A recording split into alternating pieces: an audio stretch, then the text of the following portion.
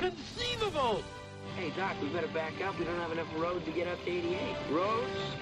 Where we're going, we don't need roads.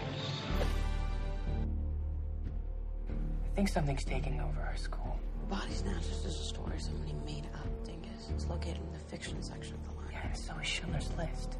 Look, all fiction is based on some truth, right? What does Miss Berg teach us in English 101? Write what you know. Yes, I did it. I killed Yvette. I hated her so much. It flames on the side of my face. Now I have a machine gun. Ho, ho, ho. So what's your name, Icy? Stuntman Mike. Stuntman Mike's your name. You ask anybody. Hey, Warren. Who is this guy? Stuntman Mike.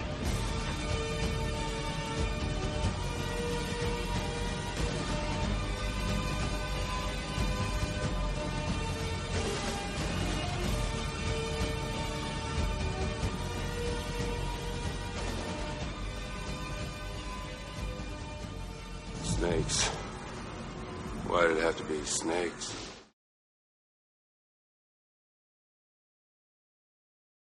Hello, everybody, and welcome again to the Good Trash Genre Cast, where we are about to inaugurate episode number 100. We're doing a pick of our favorite movies of all time. I am the picker, and it's going to be Mulholland Drive. But before we get into all of that, we need to do some introductions. Across the table, if you would, sir. My name is Dalton Stewart, and being as this is the first time we've ever recorded in the AM, I have without movie quotes, and it's too early for me to speak Spanish. Very, very good. Thank you very much. What is it, Dustin? Silencio? No. No hay banda. No hay un banda. No hay un banda. No hay un orquestra. To my left, ma'am, if you would. My name's Alexandra Bohannon, and no, you're not thinking, Dalton. You're too busy being a smart aleck to be thinking. And now I want you to think and stop being a smart aleck. Can you try that for me? That would be nice. That would be very, very nice. My name is Dustin Sells, but you can just call me Coco. Everyone else does. Nice. Well, the movie at hand is... I was trying to think, what is it Billy Ray Cyrus says? Oh, I'm so glad that Billy Ray Cyrus is in this movie. Just leave, man. Just pretend like you never saw anything. That's what I want to pretend like you never saw anything. Yeah, that's no way to treat your wife. I don't care what she's done to you. There we go. That's what I was thinking of, actually.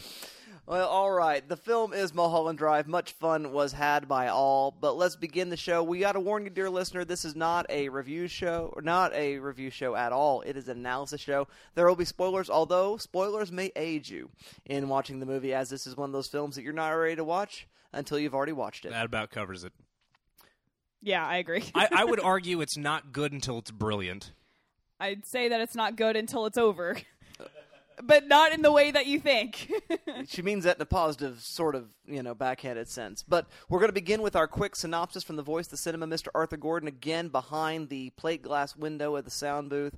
And then we are going to move right into our quick thumbs up, thumbs down reviews. And then the spoilers will be coming quickly as we bring our analysis. Mr. Arthur Gordon, voice of the cinema. After a car wreck on the winding Mulholland Drive renders a woman amnesiac, she and a perky Hollywood hopeful search for clues and answers across Los Angeles in a twisting venture beyond dreams and reality. Very good. She is quite perky. That is the most accurate synopsis this film could possibly have, I think. Yeah, there's no other way to describe it adequately. It's kind of a mess, and a lot of fun in that way. But let's begin with our quick thumbs up, thumbs down reviews. Miss Alexandra Bohannon, what say you? Well, I have to say I had no idea what I was getting into because I had little to no warning from all of my friends at this podcast. So they're like, watch Mulholland Drive because I couldn't watch it with them. And so I got it and I watched it and I was questioning myself as to why I was still here most of the way through. It is shooting and was good. I mean, they have lots of stylistic elements. Obviously, clues are woven purposefully throughout the entire plot, which, that's, from what I understand, is Lynch's prime directive to do so, is to weave telltale signs throughout like that. It's very different, and I have to say, if you watch it, you should, because it's good. You need to give it kind of a resting period after you watch it, where you just kind of wait and just soak it in, because that's what it requires. And then you realize that this is really good. I would probably give it another watch, and when I was done with the movie, I'm like, I'm never going to watch that movie again. So take that as you will. Just the more distance you get away from it, I think the more you enjoy it, and I'd say that they'd say the same. Yeah, you need to marinate in a cup of Winky's coffee afterward. Not Denny's. Not Denny's. Yeah. And then you'll sort of understand. Yeah, exactly. So I'd say you can have 8 mysterious keys out of 11.25. Very good. Thank you very much, Miss Alexander Bohannon. Mr. Dalton Stewart, what say you in review? I was convinced for about half an hour this movie was absolute garbage. Likewise. No, me too. Because it's shot to look like absolute garbage. It's shot to look like a shitty TV show. And it's acted like a shitty TV show. Oh my God. She drove me up the wall. Like, the only time I actually believed her acting as the perky Betty was whenever she did the audition sequence. And I'm like, oh, someone's acting now. Oh my God. And then it goes away. We'll get there. Yeah. Oh, man. And then the longer it went on, the more and more I was like, this might be brilliant, but I'm pissed. Yes. I'm angry that it thinks it's brilliant. I'm angry at how pretentious it is. And then the last half hour happened, and my fucking brain exploded in the best possible way. This movie sucks until it's a masterpiece, because it is that good. It is absolutely astonishingly brilliant and just really, really good. But it takes some time. Mm-hmm. Again, Dustin keeps saying you're not ready to watch it until you've watched it. And I think that about covers it. I was able to watch it with Dustin, and he was able to kind of hold my hand through, both literally and figuratively, and helping me decipher. Best day of my life. You're welcome. And helping me decipher this absolute cluster of a movie. And again, Lynch somehow finds a way to make it all work perfectly, and I don't know how, because it doesn't seem like it should. Again, everyone is acting like they're acting in big quotes. The only moment we get without that in the first half is, or rather the first 3 quarters really, is Naomi Watts in that audition, which is an amazing scene.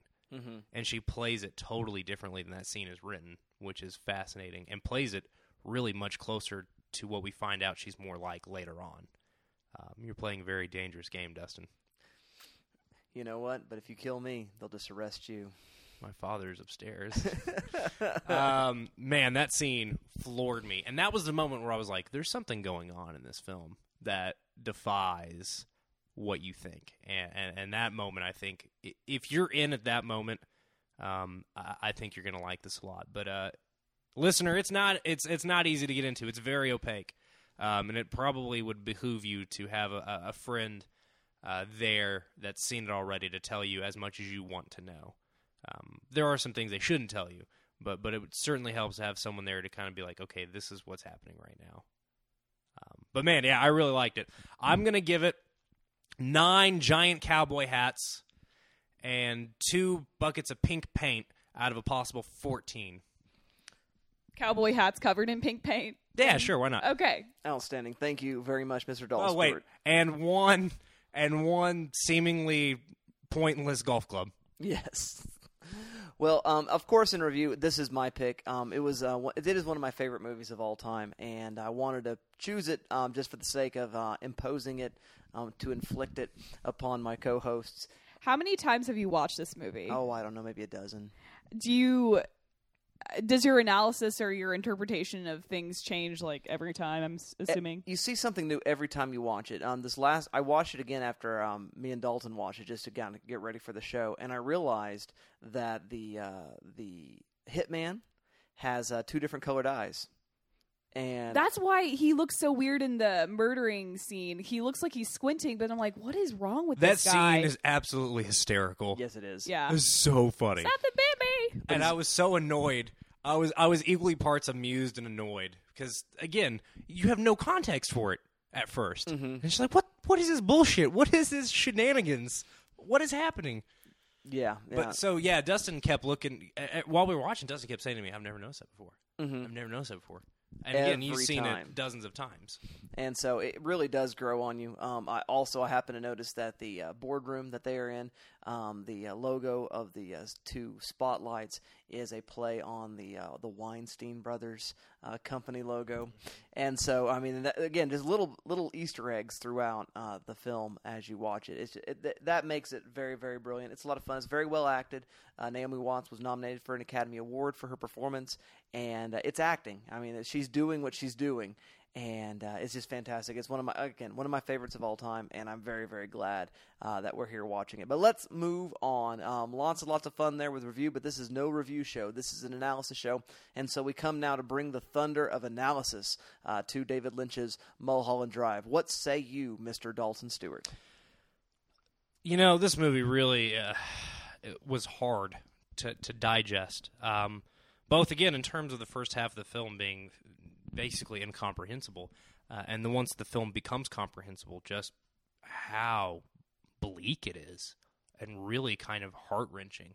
I mean, you often, the two-word phrase you hear most often when you hear about this is Poison Valentine. This being kind of a sideways glance at Hollywood and all the offers, the dreams it promises to fulfill.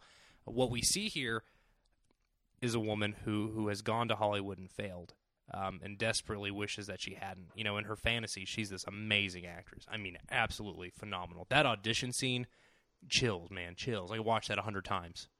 It's absolutely amazing. And then we follow Betty, and it's just like, who is this fucking person? Who is she?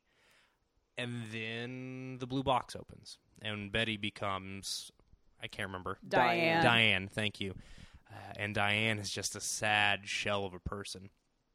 And the clues are kind of there throughout the first chunk of the film, but the more we get with Diane, the more we realize she's a sad shell of a person because she's killed somebody she cared for very deeply, or at least caused the death of someone she cared for very deeply, if not directly killing them.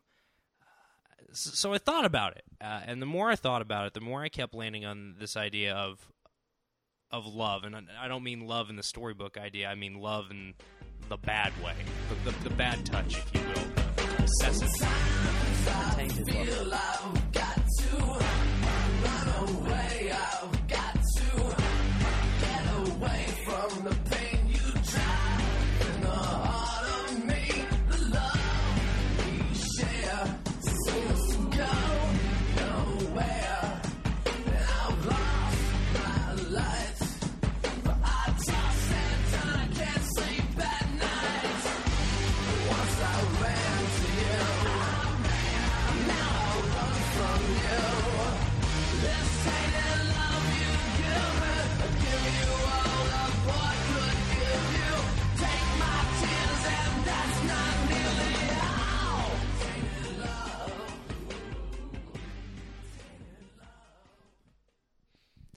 Because that's what we have with Diane. With Betty, I don't even think Betty has the frontal cortex abilities to have love with anyone.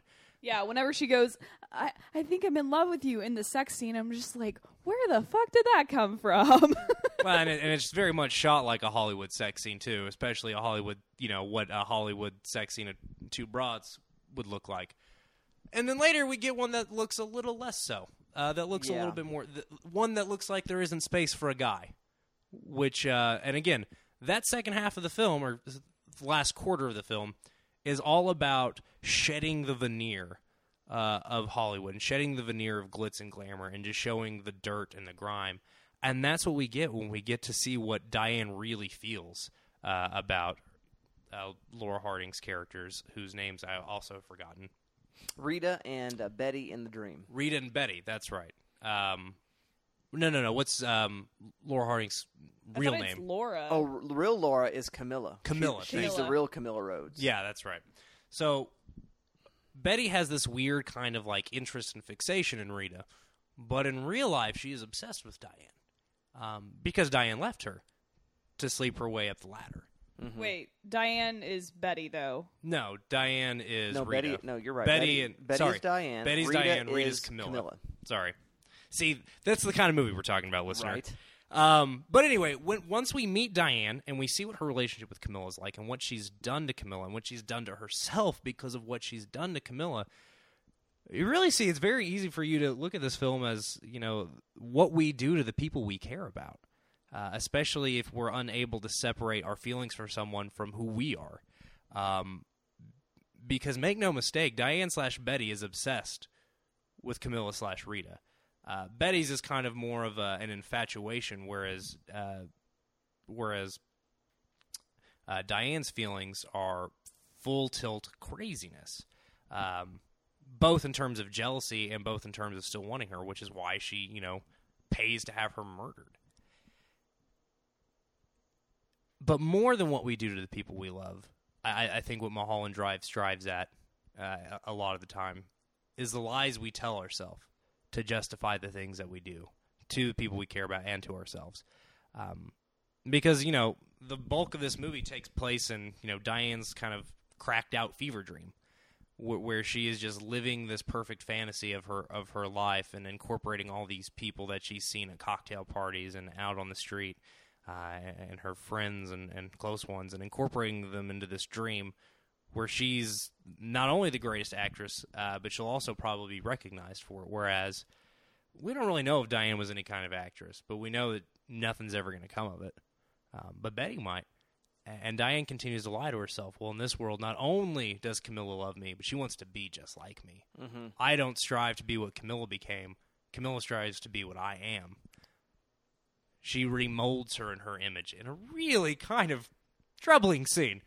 That again, I just think it's the root of this. We do these things to people when we can't separate infatuation from actual love.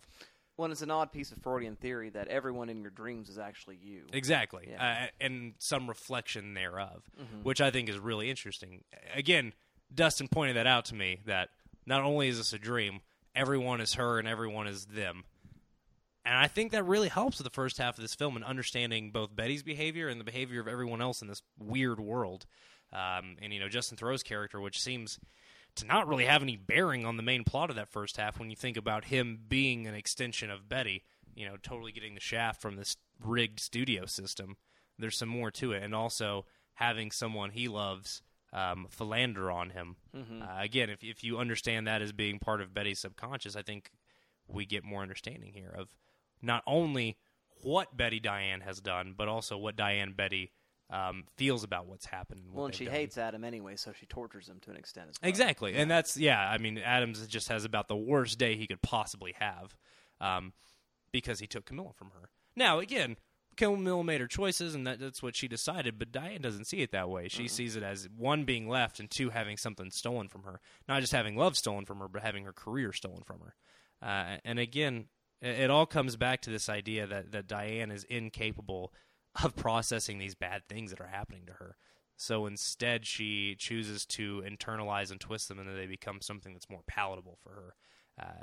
She lies to herself. I mean, she kills somebody that, at the very least, she thinks she loves, and just chooses to live in this fantasy. And at the end, when she finally comes to terms with what she's done, she can't digest the lie that she's been living any longer.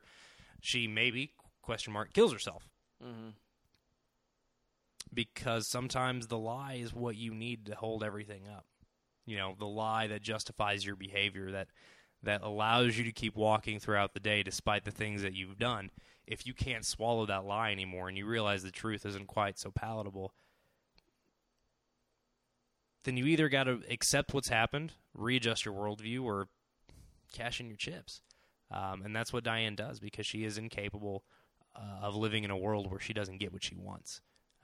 Be it love or be it success. And again, the lies we tell ourselves are really, common trope in noir. And noir is just seeping through this film. I mean, Betty and Diane / Camilla and Rita are simultaneously the protagonists, the femme fatale. I mean, they're every single noir trope rolled into two characters, both simultaneously and, playing off one another.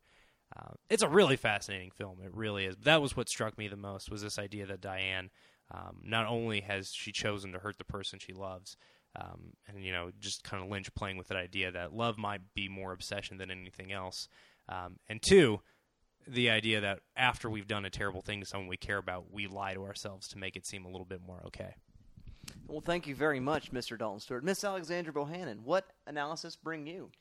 Well, I'm just going to build off of some of what Dalton talked about, especially the part where in Freudian dream analysis, we have every single person in your dream is a sub-person of yourself, a facet of your own personality or persona.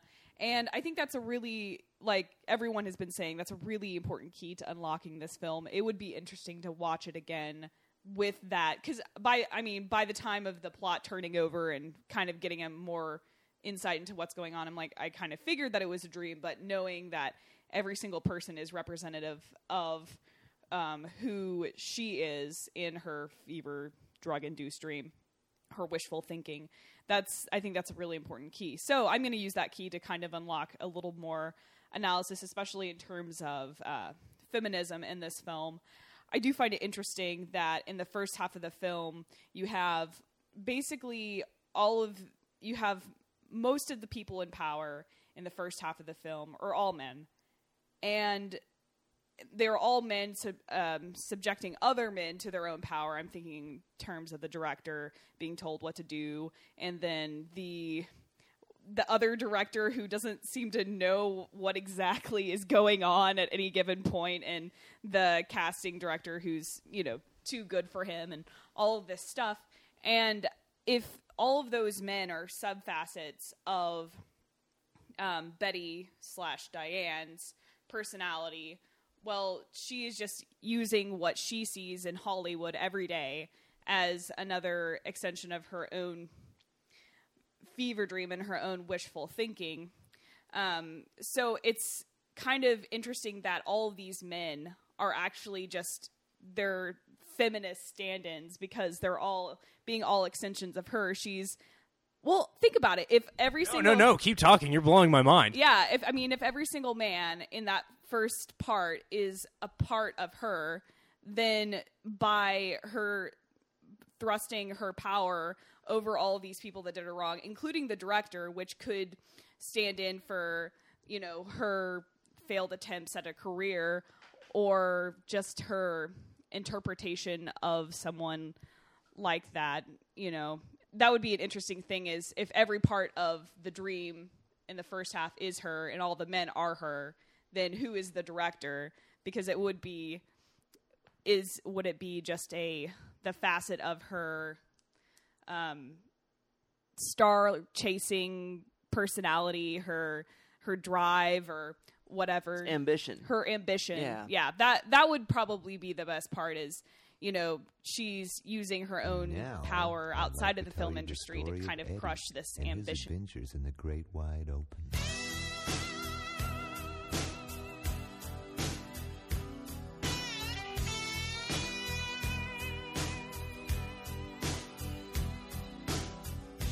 Eddie waited till he finished high school.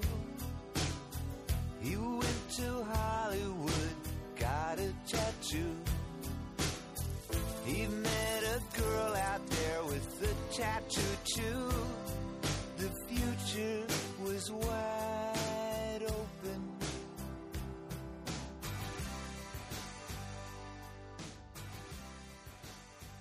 And then when we open the blue box, which I know there's a lot of color symbolism throughout this whole movie. I guess blue is typically in the subject of like dreaming and, sea of sleep and all of this stuff. Perhaps the unconscious. The unconscious. Or something, perhaps. Yes. I don't know, because I don't know what the blue-haired lady is. Right. Silencio and all that. Yeah. So the fact that when she opens the blue box, we return to what is, quote, reality, which is women, at the beck and call of other people. And granted, she also interprets Camilla not having a lot of free will either. She interprets Camilla being manhandled into falling in love with Mr. Director Man. She doesn't think about Camilla leaving her, because that means that she is someone that can be left. Yeah, go for it. Justin Theroux with his on-point unibrow in this film. It's on point. His unibrow extended past his glasses I didn't know Justin Theroux had that. I don't know if that's really him or not. I felt like he was doing an anticipation of J.J. Abrams' persona. He really looks like J.J. Abrams now. A little bit. And 20 or 10 years before J.J. Abrams has a huge career. Yeah, it's weird. Yeah, unibrows.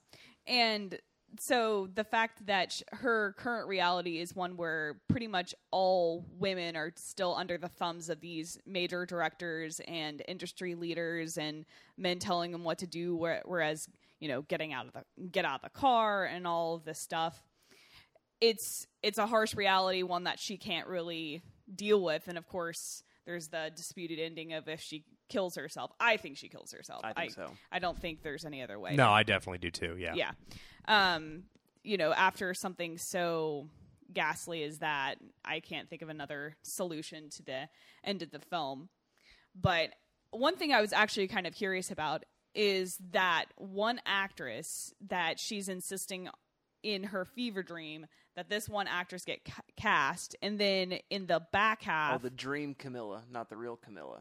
The blonde? Yeah, she's called Camilla Rhodes in the dream. Oh. Yeah, okay, so that really kind of... I didn't know exactly what was going on there, because you had her as the 50s, and we're insisting on her cast, and then she's, making out with the real Camilla at the end, so she's, her little love tryst when she's bored of dealing with the director man. I don't know. Well, I think, again, it's sort of a projection of anger, and this is a person who's taking my spot, right? And so I should be the person that's riding Camilla's coattails up into Hollywood, and this other person is getting that lift, and I think that's part of her anger, and that's why she casts her. And, the worst person is also Camilla, who's also the best person, and that's her struggling with what she thinks of Camilla. Everything is everything, and nothing is everything, and everything is nothing. What? Exactly. I would agree with that. Yeah. This is interpretation inception, I'd say. The cowboy is God, but he's also harsh judgment of the real world, and also he's just a fucking cowboy. He's the arbiter of her justice. Yeah. There's a reading of this film that he's a John, and that Betty Diane, becomes a prostitute at some point in the real world. That's what I was thinking. Holy shit! I actually was wondering... Because you had that woman at the very beginning with the hitman, and the woman, I just couldn't, the sweater and the boobs. I said the same thing, bro. Yeah, I was just like, this is... Why is everyone being cast as a blonde in this movie? And it's because they're all stand-ins for Betty/Diane. Yeah. Mm-hmm. Yeah. Well, very good. I would want to tag one thing onto your analysis, Alex, and ask you a question, is that I do think it's sort of these, as Dalton talked about last week with The Wire, these matrices of power. And, no, you talked about that with Orange is the New Black, correct? Yes, I talked about that with Orange is the New Black and how, different, refresher course listener, different, socioeconomic status, different racial, ethnic backgrounds, different gender, different sexual orientation, etc.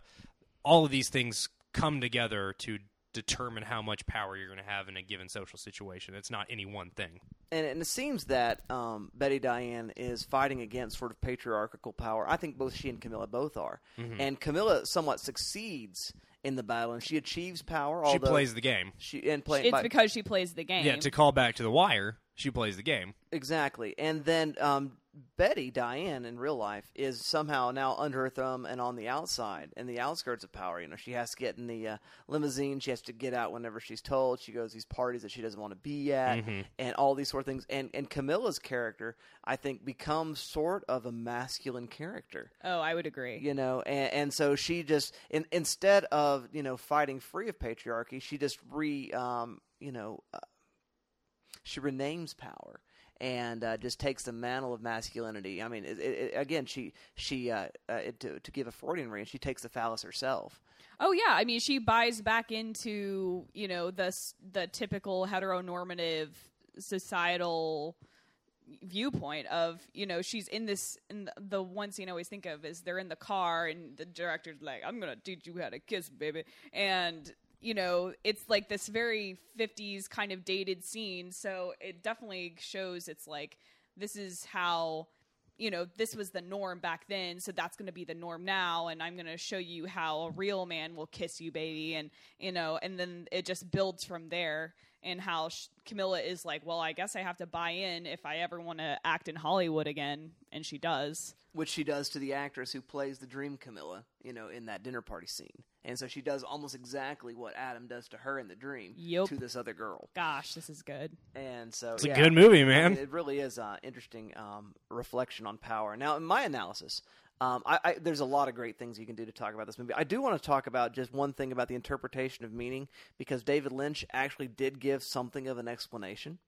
In that the clues, and I want to read the clues because they are at times helpful and at times completely arbitrary. I heard that they're about as helpful as having a jigsaw puzzle with like half the pieces missing. Well, something like that. Well, all right. How about this? This will be fun. Dustin, you read them.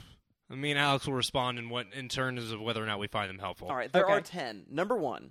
Pay particular attention in the beginning of the film. At least 2 clues are revealed before the credits. Absolutely. Yes. But, knowing that before you watch the movie, you have no idea. Yeah.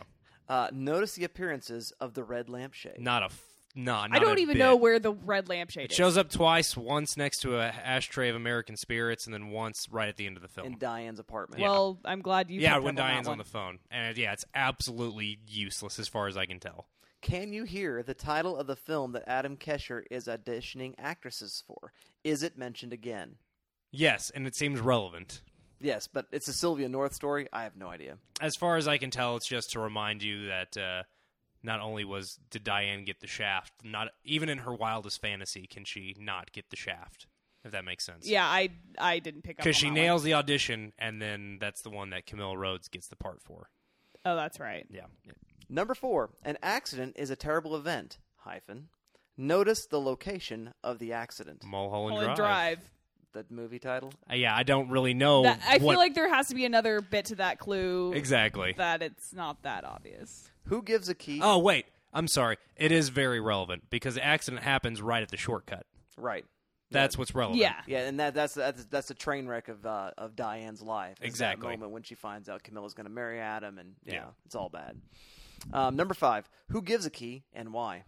The guy gives the key to her when the hit has been carried out, and then there's the other blue key in the purse. I think they just find it, though, don't they? And Coco gives a apartment room key to Diane. Yeah. But I don't know. Exactly. Yeah, that means nothing to me, though. Yes, I mean, I know what he's talking about, but I don't see why it's relevant.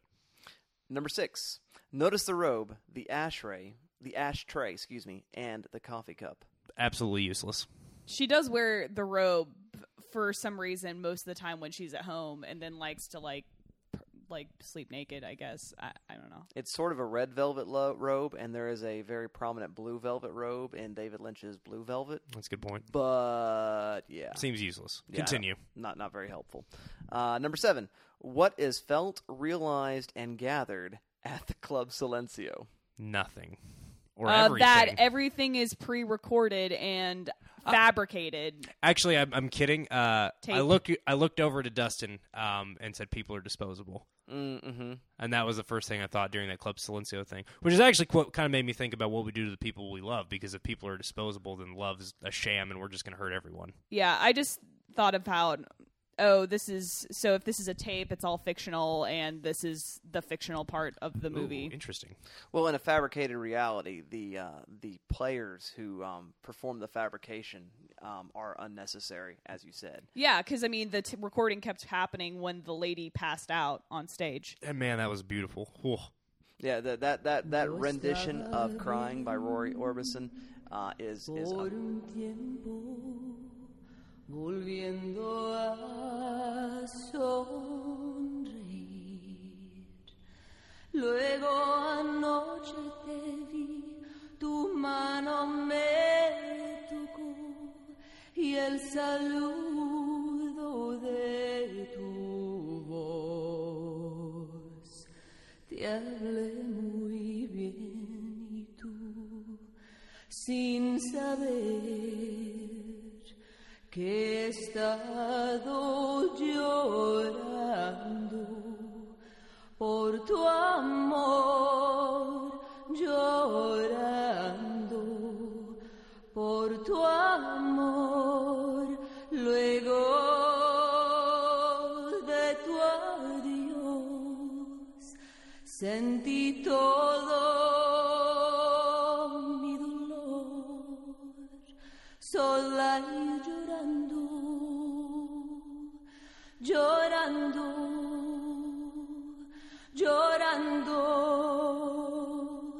llorando, no es fácil de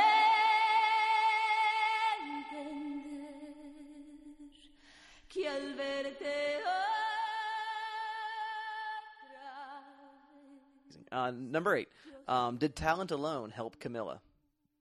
No, having a desirable, she was desired by a director who is a man, and she definitely used that to her advantage. She definitely capitalized on her assets and did there what you needed go. to be done. Number next. Note the occurrences surrounding the man behind Winkies.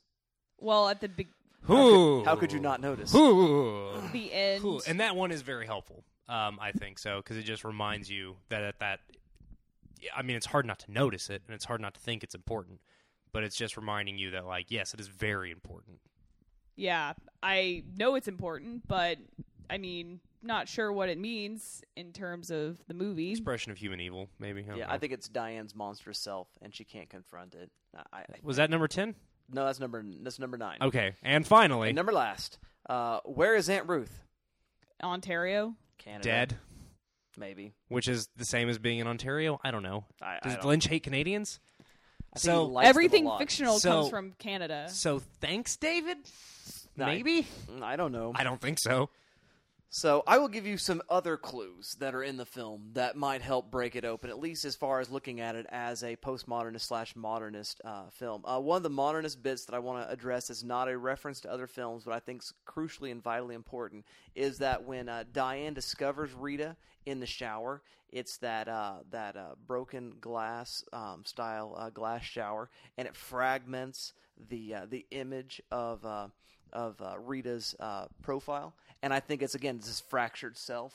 And I think it is a clue to what we're going to be experiencing in the film. And I find that particularly brilliant. But what I want to say now is in terms of references to other films, specifically other films noir, and the conversations is having, obviously, the main conversations with Sunset Boulevard.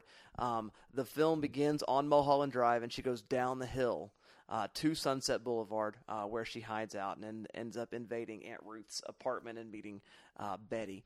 And Sunset Boulevard, of course, is another Poison Valentine to Hollywood, how Hollywood chews up talent and spits them back out. And that talent's not all that important of a thing and, important to persons. And, of course, there is in Sunset Boulevard the Norma Desmond character who holds William Holden under her thumb and, sort of makes him a kept man. And that's sort of the desire that Diane wants of Camilla, is that she would do that for her. And so in a reversal that's sort of interesting, we have Betty, who is Diane, doing the same thing for Rita and making her sort of a kept woman, reversing that. And of course then just the general Hollywood narrative. And then there's Coco's appearance, which is very much a 1920s classic silent film star, which I think calls to mind Gloria Swanson from Sunset Boulevard. Absolutely. So those ideas are definitely working in play. And, of course, it's also giving this idea of geography. That Mulholland Drive is somehow above Sunset Boulevard, looking down upon it.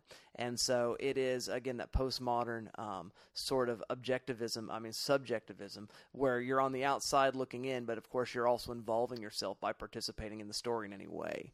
And so I think somehow that geography plays in to a large extent. Also, when Betty begins to become her own personal private investigator, her Nancy Drew moments throughout the film. The first scene where she begins to start trying to solve the crime, you see her laying on the couch with her hands behind her head. She's a terrible detective. I just want to point that out. She is. And her elbow sticking up, which looks just like the young Charlie character in Alfred Hitchcock's Shadow of a Doubt. That's how she's introduced.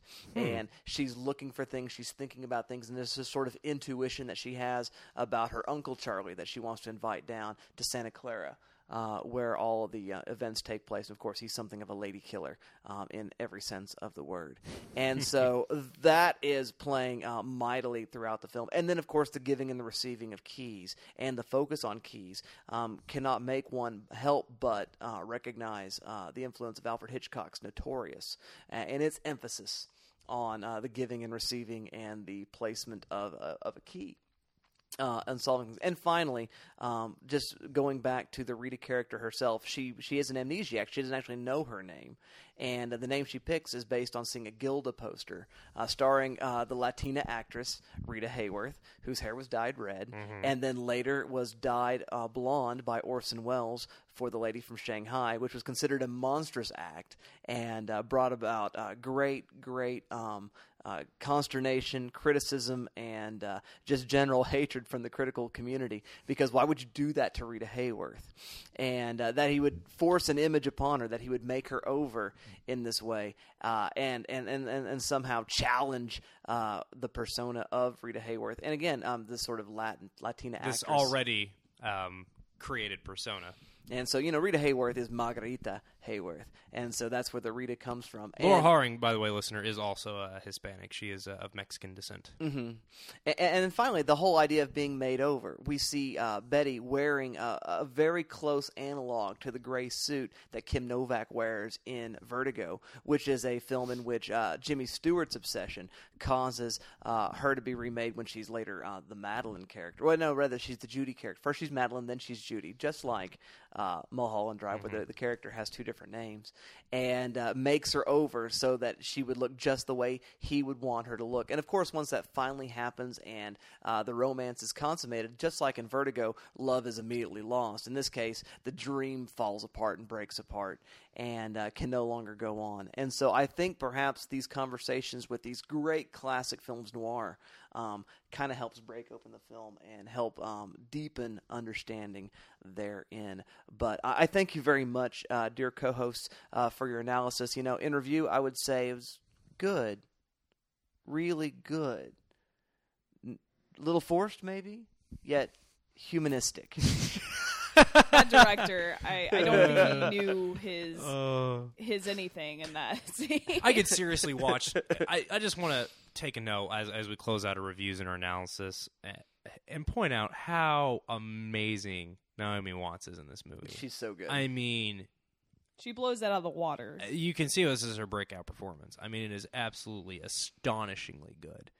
It takes a lot of skill to, one, act badly, two, turn on acting well and then go back to acting badly and have everyone point out how great your acting was, and then three, act in a very, modern, humanistic, realistic sort of fashion that we expect from modern filmmaking. And I think that's part of what is so distressing about the first part of this film, is it's a type of acting that isn't done anymore. And if it's soap opera done, acting. It's mocked. Exactly. It's soap opera acting, precisely. Or like, honestly, you know what it reminds me more of? Is like a Saturday morning children's show. Yeah. She's like Steve from Blue's Clues, or somebody like that. I mean, it's just like, oh, okay, where is it? Is it behind me? I don't know. That delivery. Okay, Irene. Yeah. But man, I mean, she's just amazing. I could seriously watch the audition scene probably 100 times and find something fascinating and interesting about her performance every time. And again, the guy she's playing with does the same. It's really kind of cool to watch him do the same thing and turn on the good acting. Mm-hmm. I mean, the acting in this is really phenomenal. Isn't he famous? I think he's a soap opera actor. Yeah. He also is in Gus Van Sant's remake of Psycho. He is the jerk facey guy who's making the property purchase and leaves all the cash. Go figure. So and yeah, he does a weird turn also because he's baby tell daddy where it hurts. And then you're like, oh my goodness, this is gonna be bad. Yeah. And then it's amazing. Turns it on. And again, you kind of watch his face, and this is good subtle acting too. Just picking up over her performance and like watching his face realize that this is good acting, and then turning on the good acting. I tell you what, I think the thesis for this movie is Naomi Watts in that audition saying, "You're playing a very dangerous game." Mm-hmm. Well, again, thank you very much. I guess now we can only have a verdict where we must either relegate this to the trash or elevate it to the shelf and then recommend our else's or insteads. I ask you first, Miss Alexandra Bohannon, what say you? I'd say shelf it. I mean, it's a good movie. It's a good movie after I've watched it and had 24 to 48 hours to think about it and really kind of crack it open. Of course, having other people that have talked about it and hearing the other analysis makes me want to go back and watch it. I do need a rest period from it. I'm not going to go back and watch it like this afternoon or anything. It's not a back-to-back. No, but it is. I think it's worth your time. You just have to watch it that first time, and then it's always going to be worth your time. The first time is the hardest, I guess, is the thing. Other movies that could... okay, Phrasing. You can take it that way if you want.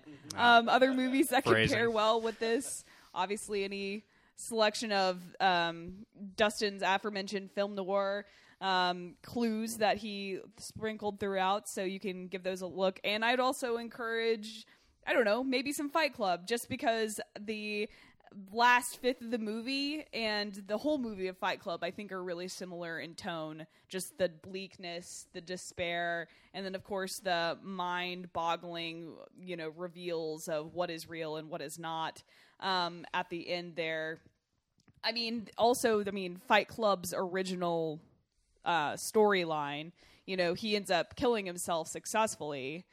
Incorrect. No, I thought the original. No. I thought the book that he actually Nope. kills himself. I have read the book because that's how much I like the movie. No, Well, he yeah. doesn't. Yeah, no, he doesn't succeed in killing himself either time. He goes to the hospital. He Shooting kills himself. He kills one of his selves. He kills Tyler both times. This is a 15-year-old movie, listener. Get over it. But no, neither time is he successful in killing himself. I'm sorry to burst your bubble. What? Someone? Okay. Somebody lied to you. Someone lied to me. Or someone's an idiot and wanted to sound smart. Yeah. Oh. If you're listening to this and you told Alex that, you should be ashamed of yourself. I think it was an ex-boyfriend. Well, fuck him. Figuratively. Anyway, that's all for me. Well, thank you very much, Miss Bohannon. Mr. Dalton Stewart, shelf or trash, else or instead? Man, I'm going to say shelf. I think this is absolutely essential film viewing. I think if you were... Now, again, this is not for the amateur film, enjoyer. This is for hardcore film buffs only. Because you're not going to like this if you don't love movies. I mean, if you go to the theater twice a year, you're going to hate this movie. But if you're like us and are as obsessed with film as we are, and if you're listening to a movie podcast, you will probably like it. You're probably in. Yeah, it's opaque. If you need help from us, feel free to message us on Twitter. Mm-hmm. But I think it's absolutely essential film viewing for film lovers. Else, I'm going to say, and again, it's impossible not to think about it while watching this, and I'm sure Dustin will mention it again, but Sunset Boulevard. It is an absolute must pair with this. And again, a great film noir, but more importantly, a great film noir about Hollywood being a shithole. Mm-hmm. And man, I really like that movie. That's a good movie. Whew. A little bit more recent pick. I'm gonna from about the same time as not Sunset Boulevard. From about the same time as Mulholland Drive. Memento from Chris Nolan. Good call. It's about within a year of each other, somewhere in there. Around then, yeah. I think Memento's 2000. I think Mulholland's 01 for sure. I'm not sure what Memento I'm pretty is. sure Memento's 2000. Again, they're both films, and Memento's much easier to decipher. But they're both films that you have no idea what's going on until you know exactly what's going on. And they're both kind of postmodernistic looks at the film noir genre. So I think Sunset and Memento are great pairings with this. Actually, that would make a hell of a triple bill. Yeah, I was actually thinking Nolan, but having not seen Memento and only seeing Inception, I don't know if Inception really would go with this. I don't think so. You need to watch Memento. Yeah. Yeah, no doubt. We have an episode over. Wait, do we? Yes, we do. We do. That's right. First season, back when we were the Film Society. My verdict, of course, it's already been on my shelf. It's been on my shelf for some time. I love me some David Lynch in general, and so there's lots of great auteurist things that could be said about this film and other films in his filmography, which we did not say today, and it's all present. And so, yes, definitely shelf for me. My else's, I'm going to recommend Louis Buñuel's That Obscure Object of Desire, which also features this odd Frisian in an actress who is not playing two different characters in a real and dream world, but rather they just choose two different actresses to play the same character, and they just switch for kicks and grins. And it is all about obsession, and it's all about desire and the fulfillment of desire, and trying to find what you're looking for. And then in that same vein, I'm going to recommend Stanley Kubrick's Eyes Wide Shut, which I think that's on my to watch list. I think it's a fine pair. It's definitely more linear, and it's definitely a much easier to follow narrative. But it's definitely something along the lines. And then just to go, we've got it French, and we've got it sort of mainline or mainstream. I want to say, just to keep it weird and go a little deeper down that sort of surrealist rabbit hole with Alice and her waistcoated rabbit. You should probably take a look at The Brothers Quay, Piano Tuner of Earthquakes, occasionally streaming on Netflix. It's a really a lot of stop-motion animation in the film, and it is an opaque narrative, again, about obsession and desire. It's very gothic, very, very beautiful to look at, and it's definitely glacially paced. So it's... Oh, those are my favorite. It doesn't move fast, but it is beautiful, and it really, truly is brilliant. But it's one of those things once I've watched it all, now I know what's going on. And it's really pretty fantastic. And anything from the Brothers Quay, their shorts that are stop-motion animated, or Jan Schwenkmeyer, his animated shorts from Czechoslovakia, those would all be recommends from me. But let's move. So now, as we've concluded those bits of verdict or gavel wrapping upon the table about what our opinions are on Mulholland Drive, we give the dear listener opportunity to participate in the conversation. And I do want to remind everybody, this is the week of Ratings Palooza. By all means, you don't necessarily have to give a written review. A starred rating from 1 to 5 stars is, of course, helpful, but it's even more helpful when there's actual words being written, even if it's just a word being written, if you don't want to say a whole lot of things. Cool. I get that. Or shit, whatever. Yeah, whatever that range is, that's a 1 to 5 star range, isn't it? Yeah. and so whatever you want to do or can do for that, that's very, very helpful to us. Again, we're just trying to get the message out there. Here we are, 100 episodes in, and we would just it's really exciting. Keep the conversation going. I never thought we'd make it past episode 10, to be quite honest. Never in a million years. I could not have fathomed we would go 100 episodes. I'm so happy to be here. Arthur, you want to step out from behind the plexiglass and say something real quick, since you've been here from the very beginning? Who would have thought that we would make it this far? It's been fun. It's been a lot of fun. I got to get to see movies that I didn't think I'd have time to watch, and so that's been fun, being able to push myself to watch those movies and push myself to think more and engage with the films more, which has also been very nice. And so it's been a blast with you guys.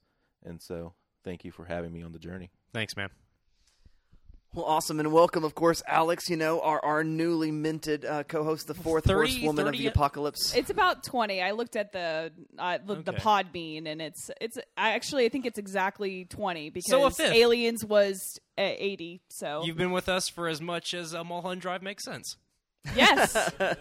right at a fifth.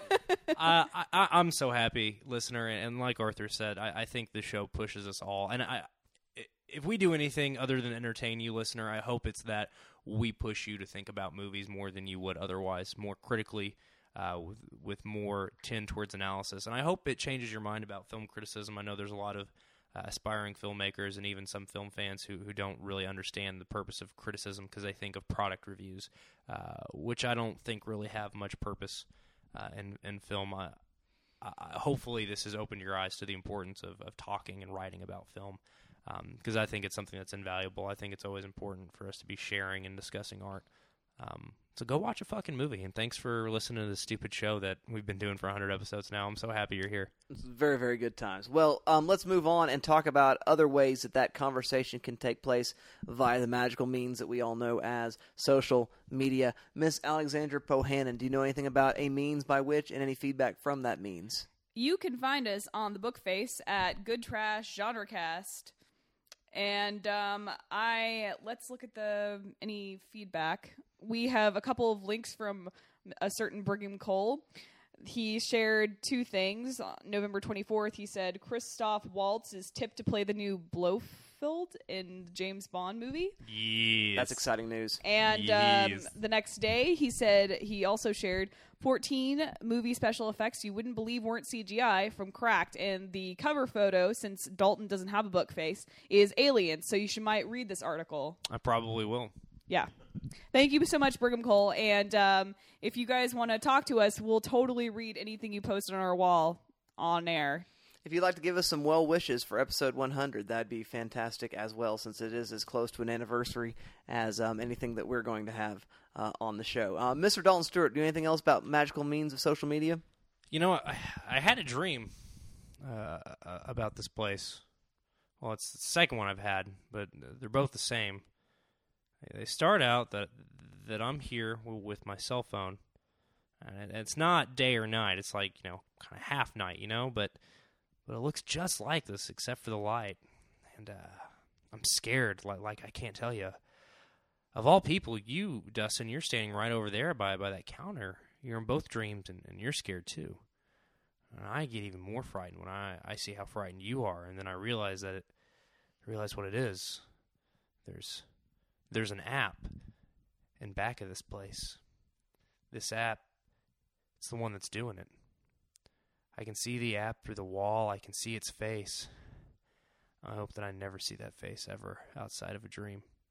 Ladies and gentlemen, that app is Twitter, and you can find the Good Trash Genrecast on Twitter at good_trash.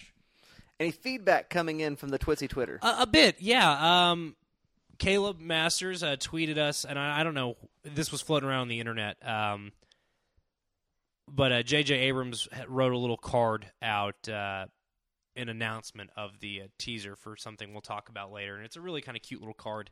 And I don't know if it was distributed to theaters or film critics, but Caleb tweeted that at us and made probably me real just happy. Instagram. Yeah, I'm not entirely sure, but it's like a little handwritten note. I thought it was real cute. Lots of retweets and favorites from the likes of Shane Arrington, who's a usual. Also, Austin Lucari, who is a friend of Caleb Masters. I appeared with him on the Cast Beyond the Wall that Caleb Masters does over Game of Thrones. And probably the thing that made me the most happy was we got favorited. I tweeted the link to our episode 99, which is our show Over the Wire, and it got retweeted by Baltimore Reddit, the Baltimore News. It's a Reddit account dedicated to Baltimore News, which just made me really happy. I just thought it was funny. That is exciting. That's adorable. But yeah, no, that's about all the feedback we have coming in. But again, just want to remind you, listener, this is the week to do it if you haven't already. Before the next episode drops, please, hopefully you've already written it because we wanted it between 99 and 100, but it's not too late. Write those iTunes reviews. Please, please, please. Well, dear listener, the daylight is quickly slipping off into half night, so I think we probably better play the game. Time to play the game.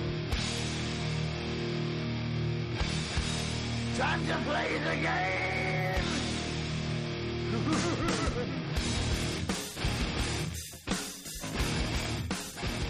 This week's game is our favorite WTH moments from the Good Trash.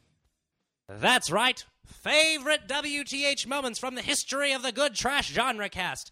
What the hell moments when you're too big of a pansy to say what the fuck. Probably don't call David Lynch for help. That's a fair point. Although he is sort of squeamish about swearing. Is he? That's true. Yeah. That's true. Everybody that swears in his movies is usually a not nice person. Yeah, well, no, he's squeamish about swearing himself. He will do it, but there's a whole little strange Puritan thread throughout him where sometimes he won't say the thing, and then sometimes he does, and it's sort of hilarious. I'm just thinking about his famous foul-mouthed characters from Blue Velvet and Wild at Heart, and I mean they're absolutely heinous people. Well, he wrote Frank's dialogue, but he wouldn't say it in Blue Velvet. That's so interesting. Mm-hmm. But anyway, yes, these are our favorite moments where we were watching something for Good Trash, and we're just like, what is going on? What is happening right now? And so that is the game. Mr. Dalton Stewart, what are your selections? Oh, my God, I have a lot. Mostly hopefully don't use mine. I probably won't. A lot of these are from... Actually, all of these are from before your tenure, Alex. Perfect.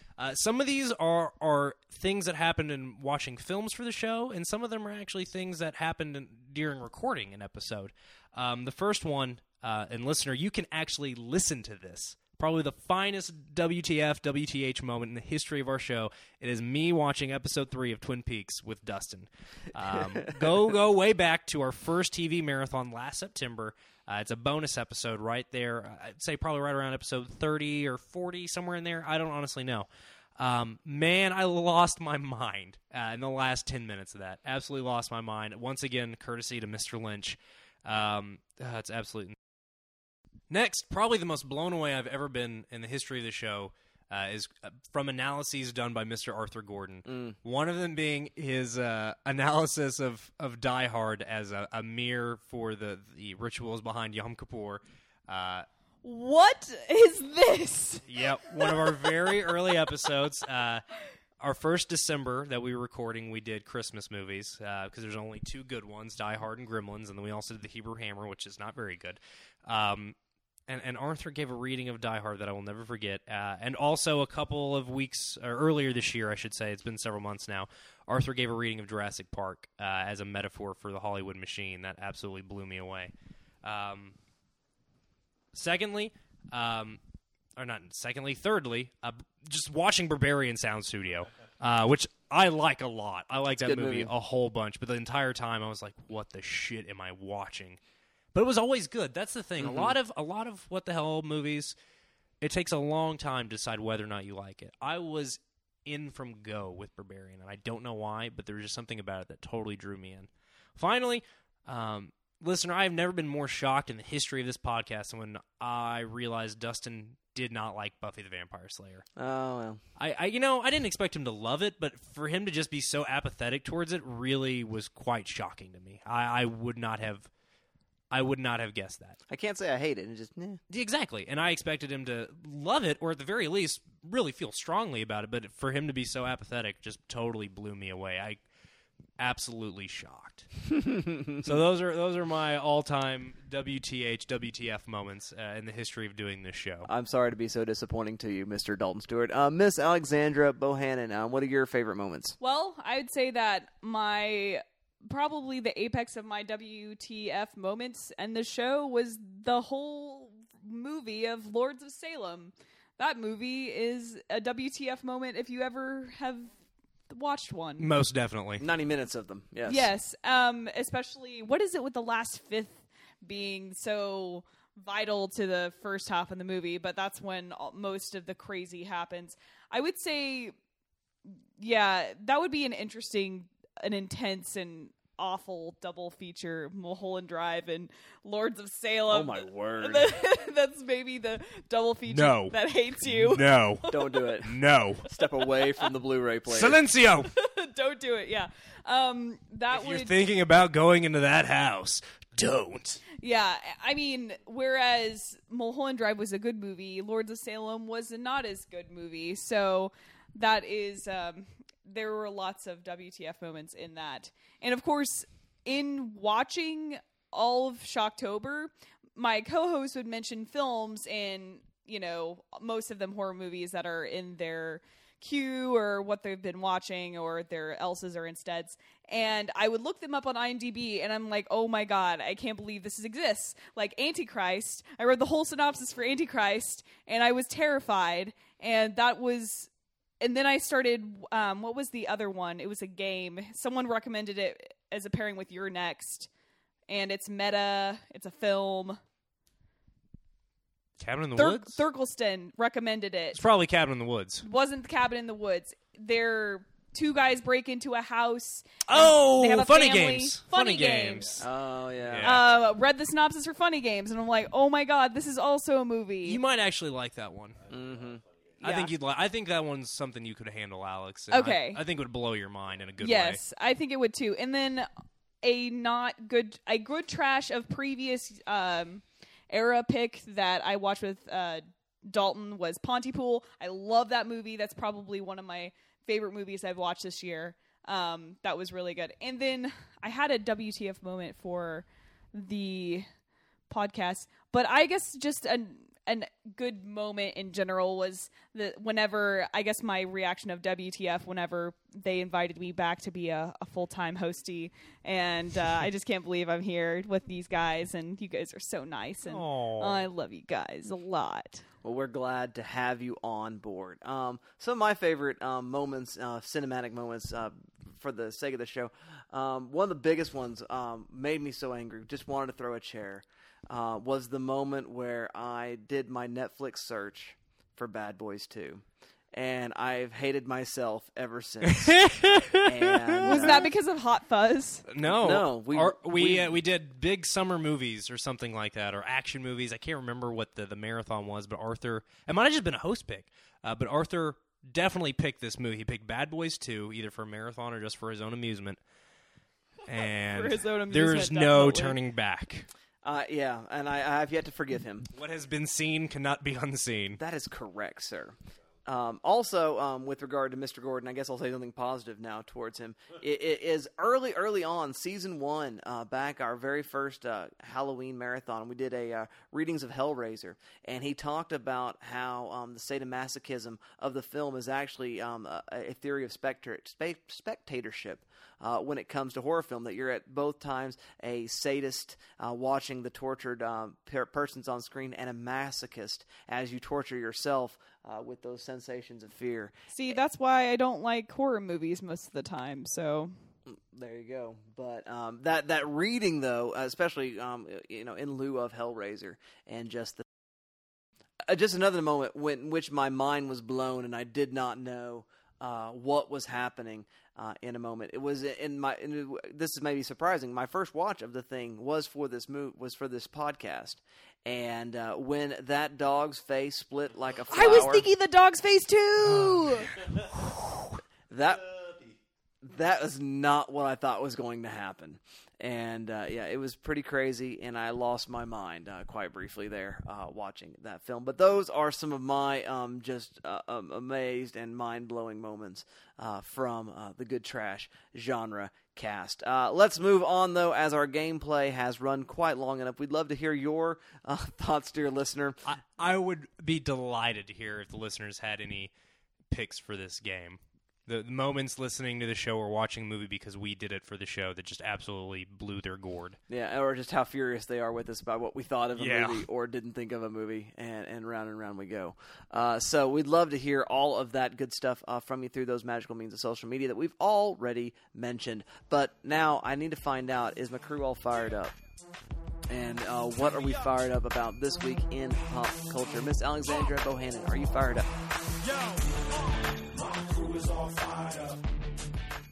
I am not really fired up. There's not a whole lot of things going on in my corner of the world besides finals and papers, so I'm glad for this brief reprise doing something fun like this podcast, but I can't really be on fire for much right now. My burners are all occupied.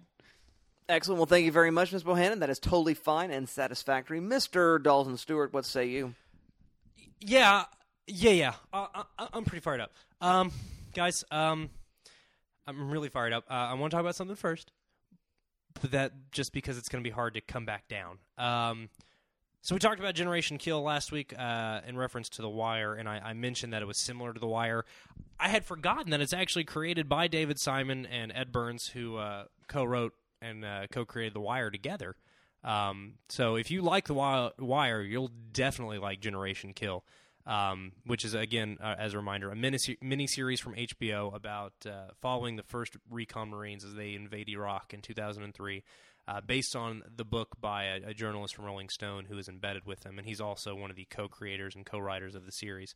But, man, it's really good. I watched it in about 2 days. It's 7 episodes. I'd forgotten how much I liked it, and I was really glad to revisit it, and couldn't believe that I had forgotten that it was from the creators of The Wire. But, guys, this week, I'm excited about Star Wars. You probably know this already. Aren't we all? Yeah, you already know this already because you're on the internet. If you know what a podcast is, you probably know what Star Wars is.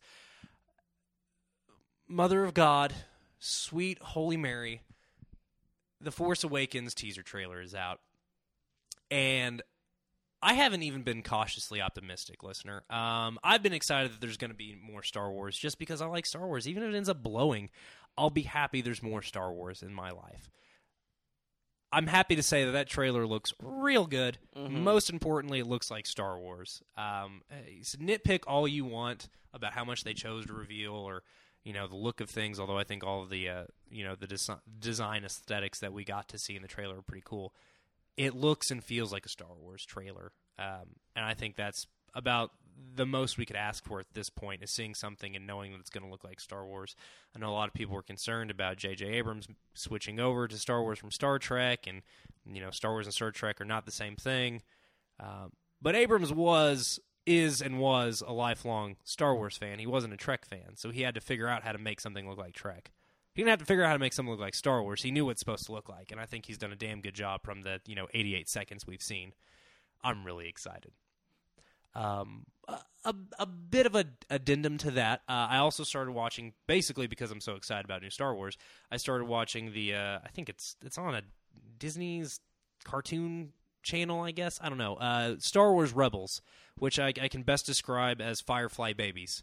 Okay. Yeah, it's Firefly for children. That sounds pretty cool. It's actually really good. It's Star Wars. It's Firefly for children set in the Star Wars universe. I'm not even kidding you. Most characters have a Firefly analog of some kind or another, be it a combo character or otherwise. I mean, there's one character that is just Jane, top to bottom. Nice. It is Jane, and it's the guy that is famous for voicing Wolverine and Spike and Cowboy Bebop, Steve Bloom, who's just done gobs and gobs and gobs and gobs of voice work. There's a lot of prolific voice actors. Freddie Prinze Jr. Is one of the leads, so I've taken to calling him Freddie Prinze Jedi, but that's irrelevant. It's a good show. You should check it out. I like it a lot. I'm like 3 episodes in. And it's just something to tie me over until I get more real Star Wars. Excellent, excellent. Thank you very much, Mr. Dalton. I am fired up about another announcement from Mr. David Lynch. I don't know if you guys are aware of this or not. We know the Twin Peaks series is coming out, but he's also working on a feature film script. Oh, cool. Untitled at this point, but yay. So more of this goodness that we've experienced so far today is coming. So I've been holding on to that. And then I have a very, very kind of personal, but also sort of pop culturally fired up-ish thing to do. I'm under yet another book chapter contract to write a book chapter about 2 Jean-Luc Godard films. One called Detective in French, which means detective, and no shit, and Hélas pour moi, which means woe is me. And is this book going to be just about Godard? It's going to be just about Godard and literary influences. Cool. And so is each chapter just about a film that he did? A film and a book. Okay. And so you can write a film and a book chapter and a film and a book chapter. Cool. And so I got requested to do that. There was an extension on it, apparently. Is this going to be from Scarecrow Press as It well? is not. It's going to be from Caboose. Okay. It's Dr. Hayes, yeah. They giving you a big pile of money? No. Of course not. No. Well, hey, that's awesome, man. So, yeah, I'm excited. And you get to be credited as Dustin Sells, M.A. Right. M.A., because I am your mama. Mama. Mama. It's exciting stuff. and whatnot. And I've got a order of a handful of Godard movies coming in my mail now, and that kind of makes me happy. So excited. Hooray for screeners. I know. Well, no, they're not screeners. Well, free movies. I bought them. Oh, I thought they were sending them to you. No, I just had to buy them. Oh, well, fuck, never mind. Then forget everything I've said. Hooray There's for no having, perks for being an author. Hooray for excuses to buy movies. Yeah, there you go. And so that makes me very, very happy. And it also makes me very, very happy to have been 100 episodes with you fine folks and also you fine listeners who have voyaged with us, who have made the journey alongside us, a galaxy far, far away. And so we are so glad that you have journeyed so far with us as we continue on and upward. And another 100 episodes in the future, we all raise a glass in hopes of that. And in the meantime, we just hope that you watch a movie and have a conversation and realize it doesn't always have to be the artsy-fartsy David Lynch stuff. It can be just the good old-fashioned good trash, good Gremlins and Ghostbusters and everything in between. And that's the sort of stuff we do on this show, and we will continue to do as long as you folks keep listening. And so we thank you for that. And until then, we'll see you. Wait. Oh, we've got to announce something. Fool of a took. Nice. We got to tell the people what to watch for next week. Next week's pick is from Ms. Alexandra Bohannon. What is your selection? Monty Python in the Holy Grail. That was terrible. The sharp pointy teeth. But I appreciate the thought. Look, I was trying to do half of the title of the show where it goes Monty Python's Flying Circus. Oh, and yeah. then the Grail. The point is, I could not be more excited. Good pick, Alex, Thank you. for favorite movies of all time. Yeah, it's got a deep, long-term meaning with me and feels and stuff like that. And I don't know if we'd ever do this movie if we don't do it during favorite movie time. So that's a good pick, and I'm very, very excited to be looking too. at it with you all. And until we catch that movie in the meantime, we will see you next time.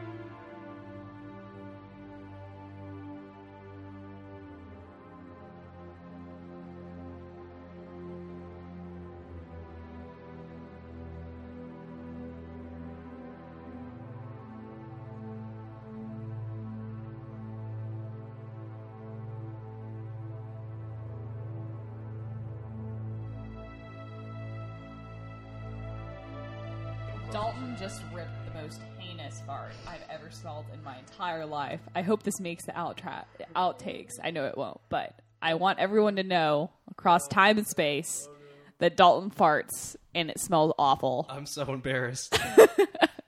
It was an accident. It wasn't an accident. It was an accident waiting to happen.